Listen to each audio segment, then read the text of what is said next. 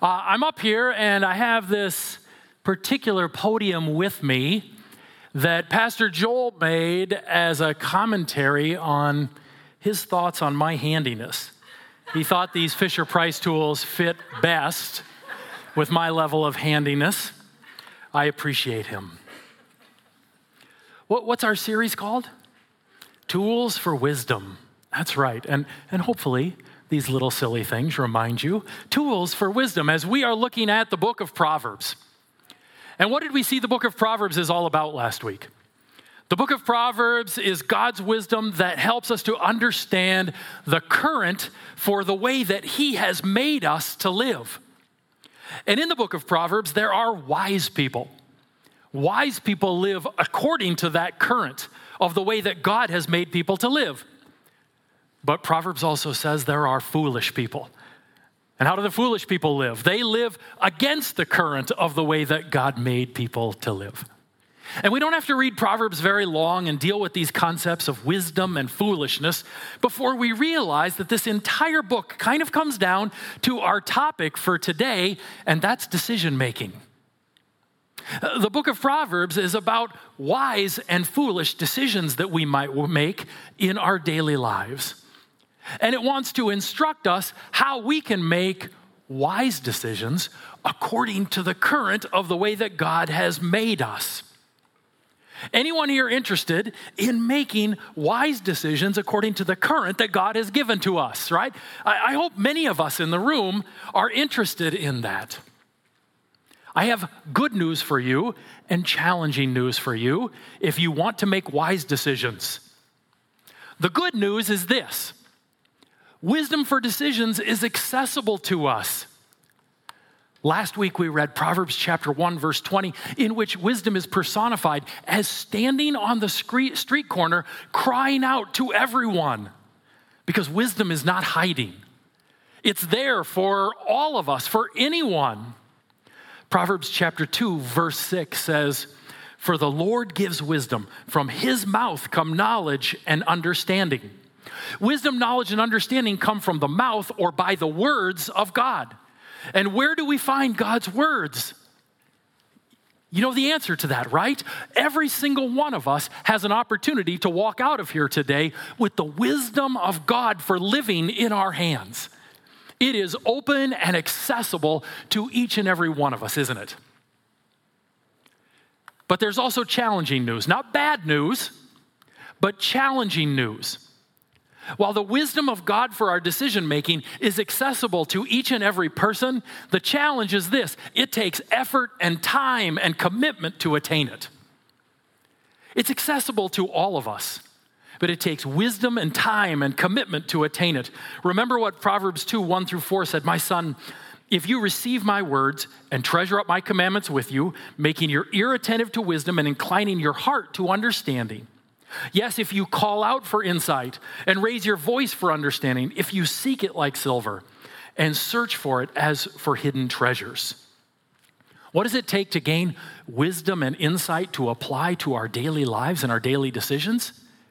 This passage says it takes receiving it, treasuring it, being attentive, inclining your heart, calling out for it, seeking it, and searching it. Because while wisdom for decision making is open and accessible to all of us, it takes effort and time and commitment to attain that wisdom. Wisdom is the ability to take the principles of God's word and apply it to specific situations where they fit in our life. That's wisdom. The ability to know the principles of God's word throughout the whole counsel of God's word, to know his character out of which those principles flow, and be able to take those principles and rightly apply them to the situations and decisions that we face in our daily life. Proverbs has all sorts of counsel for us to seek wise counsel. What is wise counsel?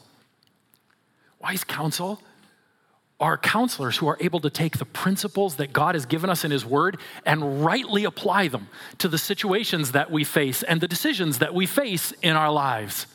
Proverbs has all kinds of warnings about seeking out counsel that tells you what you want to hear. There are all kinds of people in this world who will tell you what you want to hear because they want you to be pleased with them. And Proverbs says, don't seek them out as counselors. Seek the wise out, who can take the principles of the whole counsel of God and apply them to our situations. I was talking to a woman in our church recently who has, over the course of the last year, been witnessing to her next door neighbor. Built a relationship with her, been talking to her about church stuff, then been talking to her about Jesus, talking to her about the gospel. And 2 or 3 months ago, she could sense that the neighbor started to draw back a little bit from that relationship. And as they talked a little more, she recognized she's drawing back because I'm not vaccinated. And she doesn't understand why I have no plan to get vaccinated. And so she began to wrestle through this. This is impacting my ability to share the gospel over here. What do I do in all of this? And as she prayed about it and thought about it, she came to a place where she said, 1 Corinthians 9, 22 through 25 gives me the principle to apply in this particular situation. And she acted in that situation according to the wisdom of God and that principle that applies to that situation. Many months ago, I was talking to a couple in our church that lead a life group. And the life group all wanted to meet together. They wanted to meet in a home. But one of the couples in the life group said, if we're going to all meet together, I want everybody to wear a mask. My friends who led this life group were not excited about that. Wearing a mask in the home while we meet as a life group. And they prayed about it and processed it. And as they prayed about it and processed it and thought about it, they recognized, I think 1 Corinthians 8, Romans 14, Hebrews 10 are the principles that apply to this situation. We need to live out those principles as we make decisions about this. I was talking to a couple at a graduation party a couple weeks ago. There have been a few of those recently. Anybody been to a graduation party? Yeah, absolutely. 700 or something like that. And as I was there, a couple from another church approached me with issues they were having with a decision that had been made at their church. They found out I was a pastor. Sweet, this is our chance to corner him and get his input on this. And as they were talking to me, I just kept pointing them back to principles of Scripture about how they're supposed to handle this discontent that they had. We just kept going back to Hebrews 13 and Titus 1 and Matthew 5 and Matthew 18 and on and on. How do we handle this? The Scripture helps us apply those principles to those circumstances that go with them.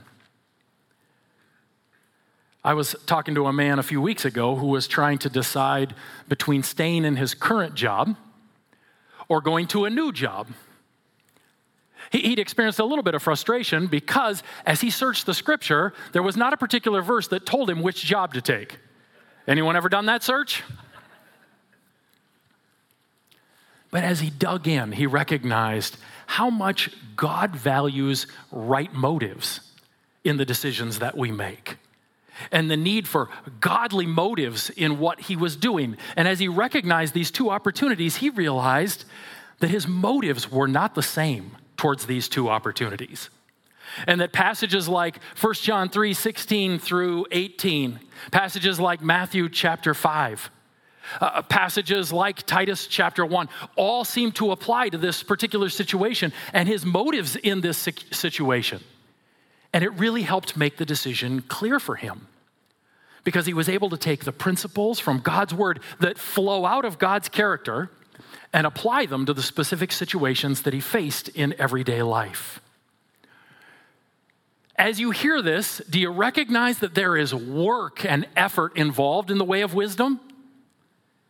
That we have to dig in and know God's character deeply and intimately, and know deeply the principles that he's given us in his word to live by if we're going to be able to apply those principles in the way of wisdom that he's given us as we live day in and day out. And because there's effort in digging into the word of God, knowing it deeply, knowing it intimately, over the course of my 25 years in ministry, I've seen people in churches take unhealthy shortcuts in their decision making. Right? Unhealthy shortcuts. We love shortcuts in our society, right? Why eat healthy if there's a pill I can take that'll help me lose weight? Why work out if I can wrap cellophane around my belly in order to get rid of that? right? We love shortcuts. And I've seen believers in churches take decision-making shortcuts as they've made decisions and sought God's voice in what they're doing. I'm going to share with you 6 unhealthy shortcuts that I've seen over the course of my time in ministry. And as we do that, I want to warn you, I'm going to step on some toes as we do this. I know I'm going to step on some toes because of these 6 shortcuts I have participated in most, if not all of them, at some point in my life. And chances are many of you have as well. First unhealthy shortcut that I've seen people use. Wisdom is applying the principles of God's word to decisions in our lives. First unhealthy shortcut, playing biblical roulette. You know what that is? I got a decision to make. I'm going to flip open the Bible. I'm going to put my finger down on a verse, and that is God's word for this decision. Right? I mean, I hear you laughing. I also know, come on now, at some point you've done it. I decided to do this for illustration purposes when my son was making a college decision a couple of years ago. Flipped open my Bible, put my finger down, came up with Psalm 119, 161. Princes persecute me without cause, but my heart stands in awe of your words. I don't know, heart stands in awe of your words. Maybe supposed to go to a Christian college? Is that what it's saying? Okay, I didn't get anything real clear on there, so I tried it again. Flipped it open. Isaiah 16:1. Send the lamb to the ruler of the land from Selah by way of the desert. Way of the desert. Arizona State? Is that where he's supposed to go? It's an appealing approach because I don't have to actually become familiar with the whole counsel of God and grow intimate with him in order to make wise decisions. I can just point and say, well, I think that's God's word for this particular situation. But what's wrong with that? I'm just lifting verses entirely out of their context and applying them to situations that they don't actually apply to. God doesn't want us to make decisions that way. He calls us instead to the way of wisdom, to know the whole counsel of God and apply it rightly. Now, a more common form of biblical roulette, rather than the finger pointing, is to take the verse of the day that comes up on our Bible app and just claim it as God's promise for whatever is big in front of me that day. There was a guy several years ago whose wife was in hospice care. He had been told that she was near the end of his life. And his Bible app gave him this verse one day, Psalm 118:17. I shall not die but live and declare the works of the Lord. He claimed it as God's promise for his wife. And he went in and he told all of the hospital staff that God had made a promise to him. His wife was not going to die, but she was going to be revived and walk out healthy. 2 days later, she was dead. And damage was done to the name of Jesus. Why? Because this man is terribly misusing the scripture. What did he do wrong? Well, this is a descriptive verse about something that is going to happen in the psalmist's life, not a promise to all people at all times. We can't just take any descriptive passage and then make it a promise about our life. God said Jezebel was going to be eaten by dogs. That's not a promise that makes me wary every time I come around a dog, right?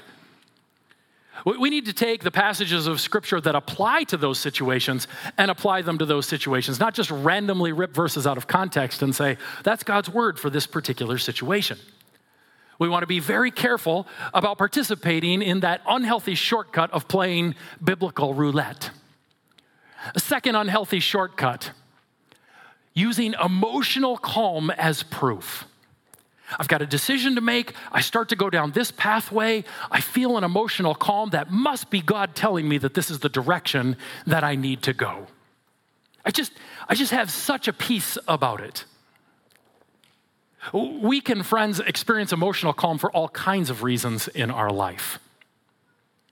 Jonah was making the worst decision of his life as he was running away from the direct command of God. And in the midst of a terrible storm, he is experiencing no emotional turmoil whatsoever as he sleeps soundly in the bottom of the boat.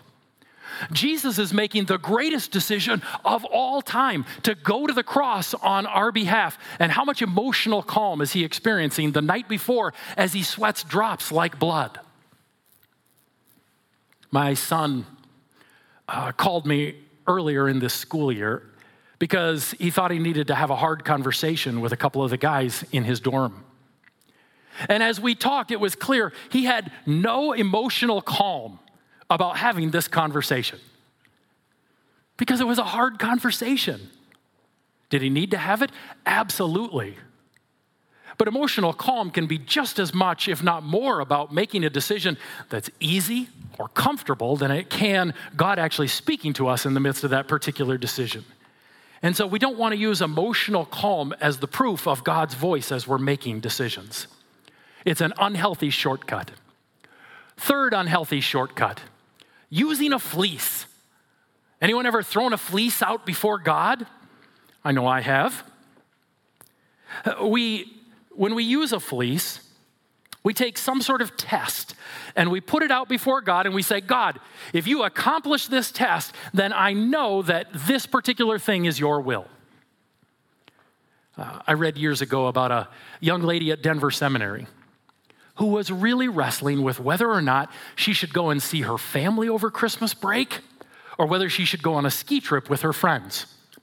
Now, that doesn't sound like a very important decision, right? But she was really wrestling with it and really wanted God to speak into this decision. And as she was wrestling with it, she decided to put a fleece down before God. She said, God, if anyone sends me money in November and December this year, I'm going to take that as a sign that you want me to go on this ski trip. Right? That's a fleece before God. Here's something, God, if you accomplish it, then I know this is your desire. Where does this idea of putting a fleece before God come from? It comes from the book of Judges, doesn't it? From the story of a man named Gideon. What do you know about that account with Gideon?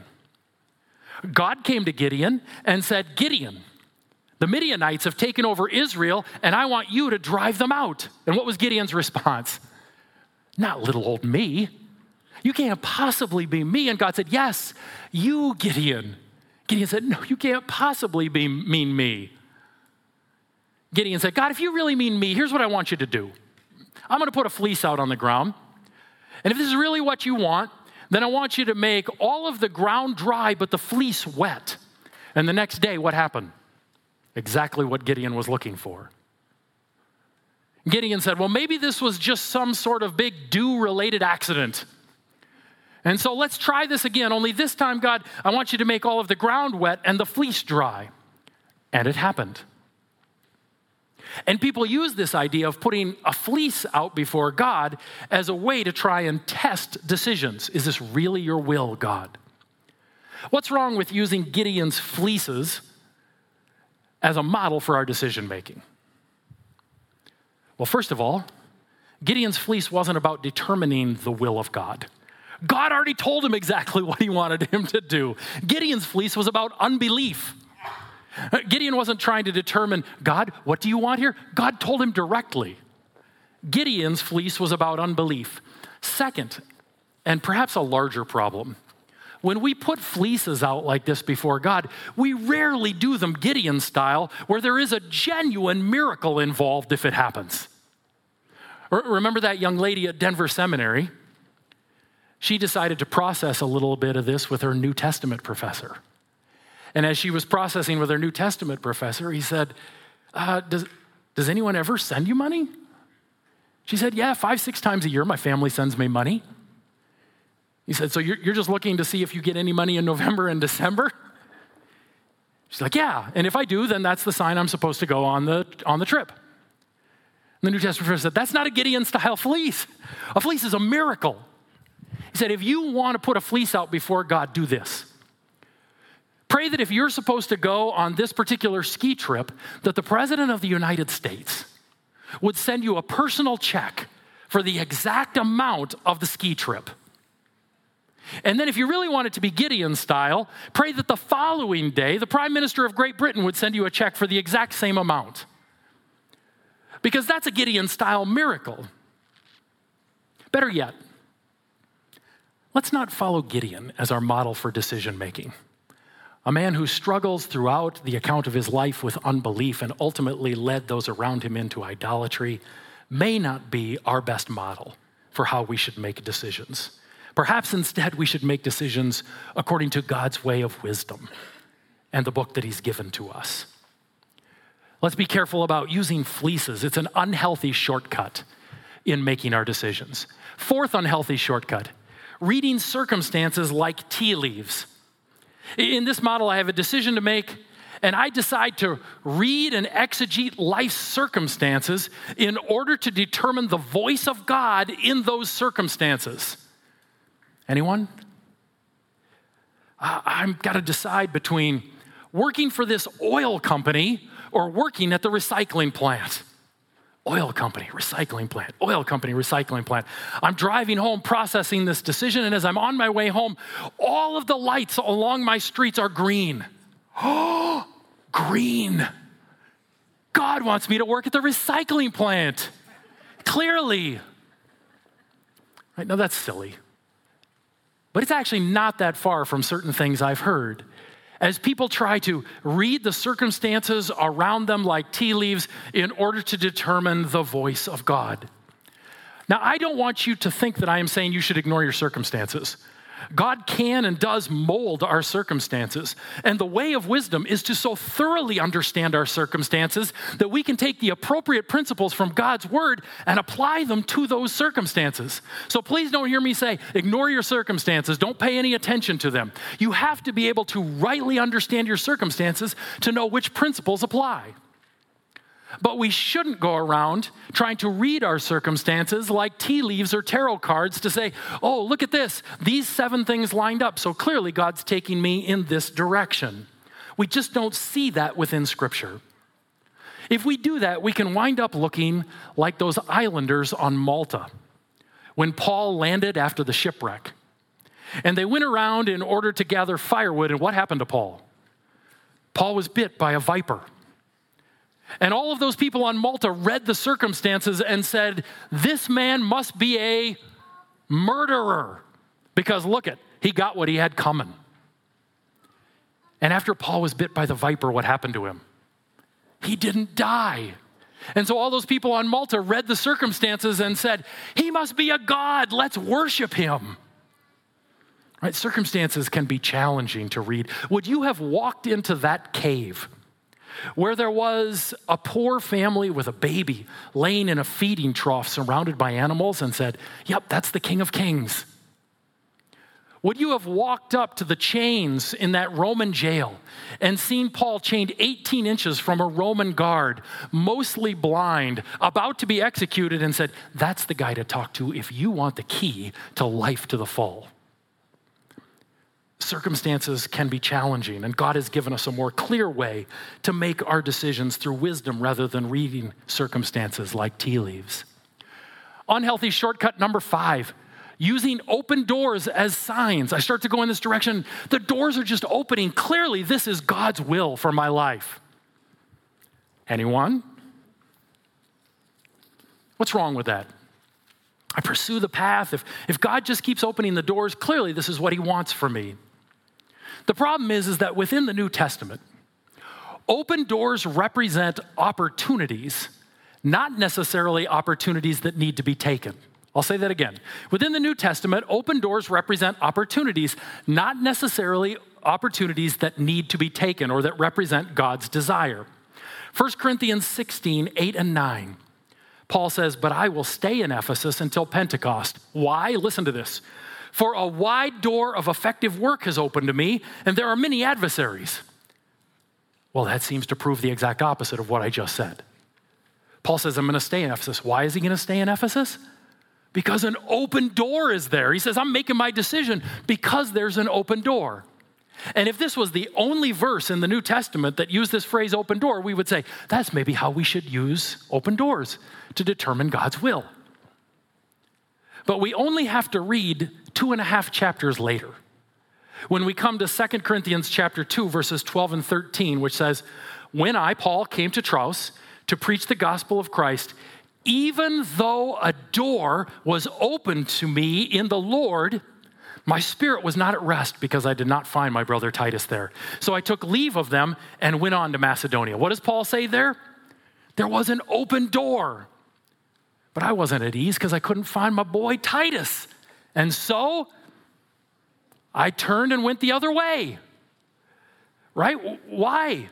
Wasn't there an open door? Yes. But in the New Testament, an open door is simply an opportunity, not an opportunity that stands for the voice of God.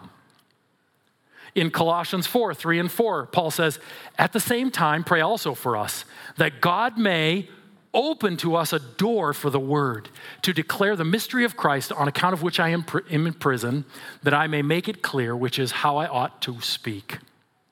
In this situation, Paul isn't reading an open door to determine the will of God.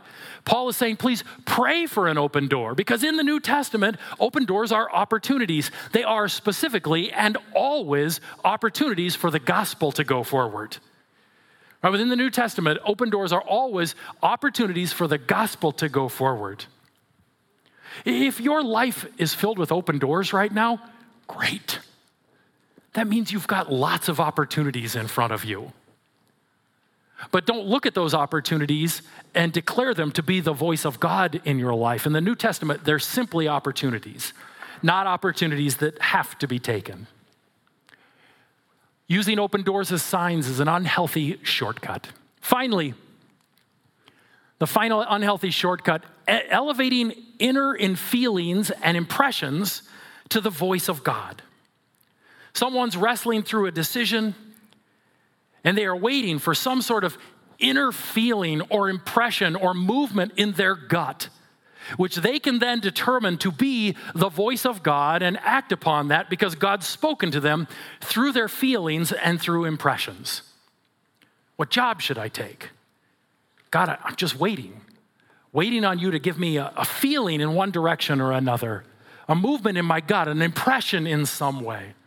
God, what should I preach about this week? I'm not turning in a PowerPoint outline until you give me a feeling in my gut, an impression of some sort. In the Bible, we don't ever see God speak to people through inner gut feelings or whispers to their heart. When we wait to hear from God, waiting on some sort of inner feeling or inner impression, the challenge is when we don't receive one and we say, why doesn't God speak to us? When in fact, God is speaking so very clearly to us. His Holy Spirit wants to use the principles of this work to work that wisdom throughout your life for the decisions that you need to make. And we go, God, where are you? What's going on? When in fact, he wants to speak to us so clearly again and again. Worse yet, we're tempted to elevate an inner impression to the voice of God and make claims about God speaking that aren't true. God has a lot to say about people who claim to speak on his behalf, but don't in his word. We're to be very careful about that. And when we take inner impressions and feelings and say, that's the voice of God, we're in dangerous territory. I want to be clear, our society wants to teach us that this is how we are to make decisions. Right? Luke Skywalker and the Jedi, this is how they make decisions. Gut feelings, inner impressions, feel the force. Eastern religions that all those movies are based upon, that is how they want you to make decisions. Empty yourself of everything. And then whatever comes in, that is your leading in this particular situation. Eastern religions and movies want you to make decisions according to inner feelings and gut impressions. God says, I want you to make decisions according to the way of wisdom. To so thoroughly saturate yourself with my character and my principles in the book that my spirit can use them to apply them to any situation that you come into. It's appealing. It's appealing. I don't actually have to spend a whole lot of time studying the Word of God and knowing what he says in here if I can just elevate my inner impressions to be his voice. It sounds super spiritual for me to be able to say, well, God told me or God said. But in fact, it can be the exact opposite of spiritual as we use decision-making processes that the Scripture doesn't teach us. Instead of these decision-making shortcuts, what does God call us to? He calls us to the challenging way of wisdom, where there's time and there's effort, seeking deep intimacy with him in his word, seeking deep understanding of the principles that he's given us so that we can apply them to our daily decisions. If we're going to operate according to the way of wisdom in the way that we handle our daily lives and in the way that we make decisions, then we have to be a people who know the word. Wise decision making takes knowing the word of God. There are no shortcuts to making wise decisions. And the more we know about God's character from the word of God, and the more we know about the principles that he has for us to live by that flow out of his character, the better wise decisions we're going to be able to make in our daily lives. Think about it like this. Let's say that I give you these letters. And I say, out of these letters, I want you to construct the names of as many people as you can that you're related to. Just using these letters that are up on the screen, go ahead and spend a minute just constructing as many names of people that you're related to as you possibly can. Are you coming up with dozens and dozens? Right. Would it work differently if instead of those letters, I gave you those letters to work with? That's not all the letters, but it's a lot of the letters. And isn't it helpful in terms of making names? I know it's helpful for me as I walk through my family. I can make a couple from my immediate family. I can make 5 or 6 more from just my small extended family, just with these letters. And in the same way, when we're casual about our relationship to God's word, we are limiting the resources that God has given to us to make wise decisions. If we're not digging into God's character and the principles that flow out of it, we don't have what we need in order to bring those principles over and apply them for wise living in the circumstances that we face. The more letters you have, the easier it is to form those names. The better you understand God's character and the principles he's given us in his word, the better you're going to be able to wisely apply that to the circumstances that you face in your daily life. And so, God calls us to search, seek, dig in, saturate our lives with the word of God so that we are not leaning on our own understanding, so that we are not leaning on the common sense of our current society, but that our decisions are made according to the principles of God's word. We need to be a people who are making, in wise decision-making, know the word. Second, wise decision-making, we have to go to prayer. We have to be a people who are dedicated to praying. It is in prayer and time with God that he reminds me of the principles that best fit the certain situations that I'm in. It is in praying and time with God that he reminds me of how deeply he is concerned about the motives of my heart in the decisions that I'm making and reveals the motives that are governing my heart as I make decisions. It's in prayer that God reminds me of his greatest priorities and aligns my heart with his greatest priorities as I'm walking through my days and making decisions. These things have to go together if we're going to be wise decision makers the way that God defines it. We have to be a people who are saturating our life with the word and who are spending time with God in prayer, allowing his spirit to lead and guide us, which really brings me to the last point I want to make, and that is wise decision making is guided by the Holy Spirit. God's Spirit speaks through our minds in order to give us wisdom from the word about each situation that we face. We fill our hearts and minds with the word of God, with a deep love for the character of God, with understandings of the principles of God's word, and God's Holy Spirit uses those things that we have saturated our lives with and brings them out in particular situations so that we move and act according to the will of God.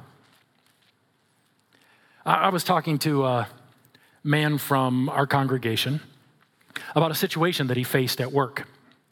And as he was talking to me about this, he said, well, all of this was going on in my situation at work, and I decided that I needed to act in this way because, and then he named a principle from the Word of God. He actually kind of paraphrased a verse as he did it. He said, I think this principle applies to this situation. So at his work, he acted in this particular way. And then as he went along, he said, and that led me into this conversation. In this conversation, I said this because, and then he named another principle from the Word of God. What's going on in that particular situation?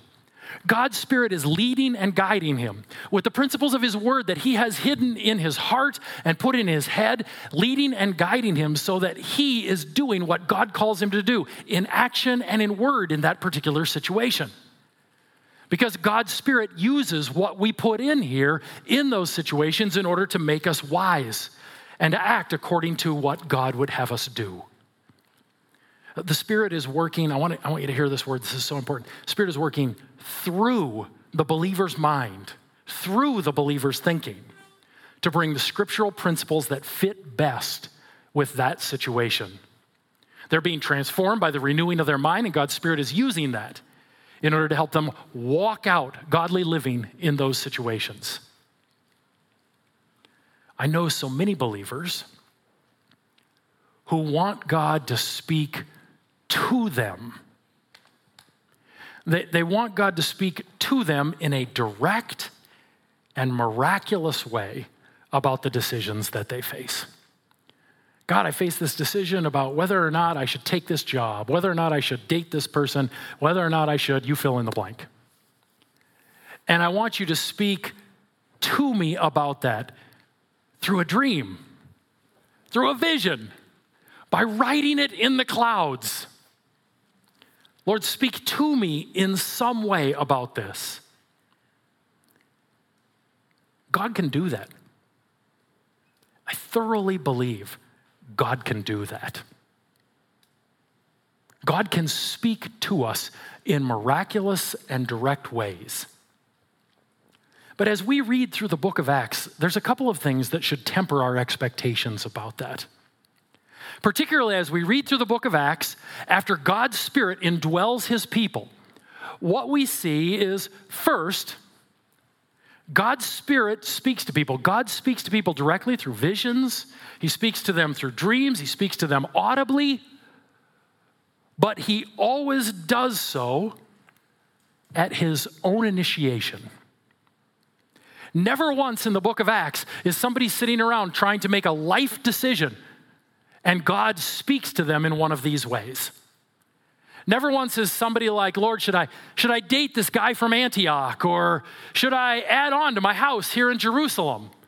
And God comes and intervenes and says, here's your answer to that. No, when God speaks in the book of Acts, he initiates. It's never in response to a particular decision that someone is making. And there is no way to invoke his voice. Second, every time God speaks through a vision, through an audible voice, through a dream within the book of Acts, it is about the spread of the gospel. Every time. It is about how the gospel is going to spread, because that's God's priority. We want God to speak to us about what college we're going to go to. He may not do that. That's not his priority. The spread of the gospel is his priority, and he may speak to us in a miraculous and a direct way about that.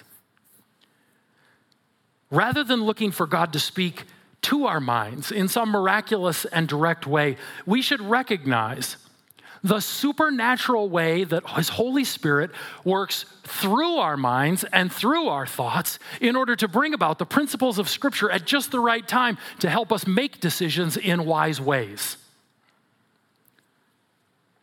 When someone comes to faith in Jesus Christ, what's the normal way that that happens? The normal way that that happens is that someone comes and shares the gospel with that person, and they come to faith in Jesus Christ, right? We might think of that as the natural way that someone comes to faith in Jesus. Do we recognize it as deeply supernatural? Absolutely we do. But we might still think of it as the natural way that someone comes to faith in Jesus. Someone shares the gospel with them, which is why Paul says in Romans chapter 10, how are they going to respond to the gospel unless somebody goes and tells them? But are there times where God works in miraculous and direct ways to spread the gospel in certain cultures through dreams or through visions or even through an audible voice speaking the gospel into people's lives? You may believe differently about this, but I believe he does. I believe that there are times when he speaks through dreams and visions. I've heard missionaries tell these accounts, and I believe them to be true, at least some of them. But that is not the normal way that a person comes to faith in Jesus Christ, right? The normal way that a person comes to faith in Jesus Christ is when someone shares the gospel with them. Dreams, visions, those kinds of things, those are the abnormal way that the gospel might come to someone. In that same sense, the normal way that God is going to speak to you about your decisions is to speak through your mind and your thoughts, giving you wisdom about how to apply the scriptural principles to a particular situation that you face. Might he at some point speak abnormally through a dream, through a vision, through writing in the clouds? Yes, as we said, God spoke through a donkey once. I'm not going to limit that. But we need to recognize that's the abnormal way. The normal way is for God's Spirit to work through your thoughts and through your mind in order to give you wisdom for the decisions that you're going to make. And God's Spirit will not work to give you wisdom when it comes to God's principles if you've never looked at those principles. If we don't saturate our lives, our minds, and our hearts with the Word of God, we are limiting what God's Spirit is going to work with in giving us wisdom. And so what do we want to be? We want to be a people who make wise decisions according to the current. That means saturating our lives with the Word of God. That means going to God every day in prayer and seeking His Holy Spirit's wisdom about how those principles of the Word apply to our daily lives. We want to be that people who saturate our lives with God's Word for the sake of wisdom. And I want to pray that we would be that people. Would you guys bow your heads with me right now? Father, as we bow our heads, we recognize that we live within a society in which the idea of saturating our lives with your words is becoming less and less common, less and less appealing. There's greater and greater scriptural misunderstanding and ignorance. Even within the church, we recognize there's been a movement towards an appeal towards experiences and, Lord, opportunities for flash and pizzazz. Lord, help us to stand against the current of the world and stand with your current that calls us to seek, to search, to dig deep, to cry out for the wisdom of your word. Lord, help us to be a people of the word, be a people of prayer, so that your Spirit will work through us this week, giving us the wisdom we need to live in the way that you're calling us. In Jesus' name, amen.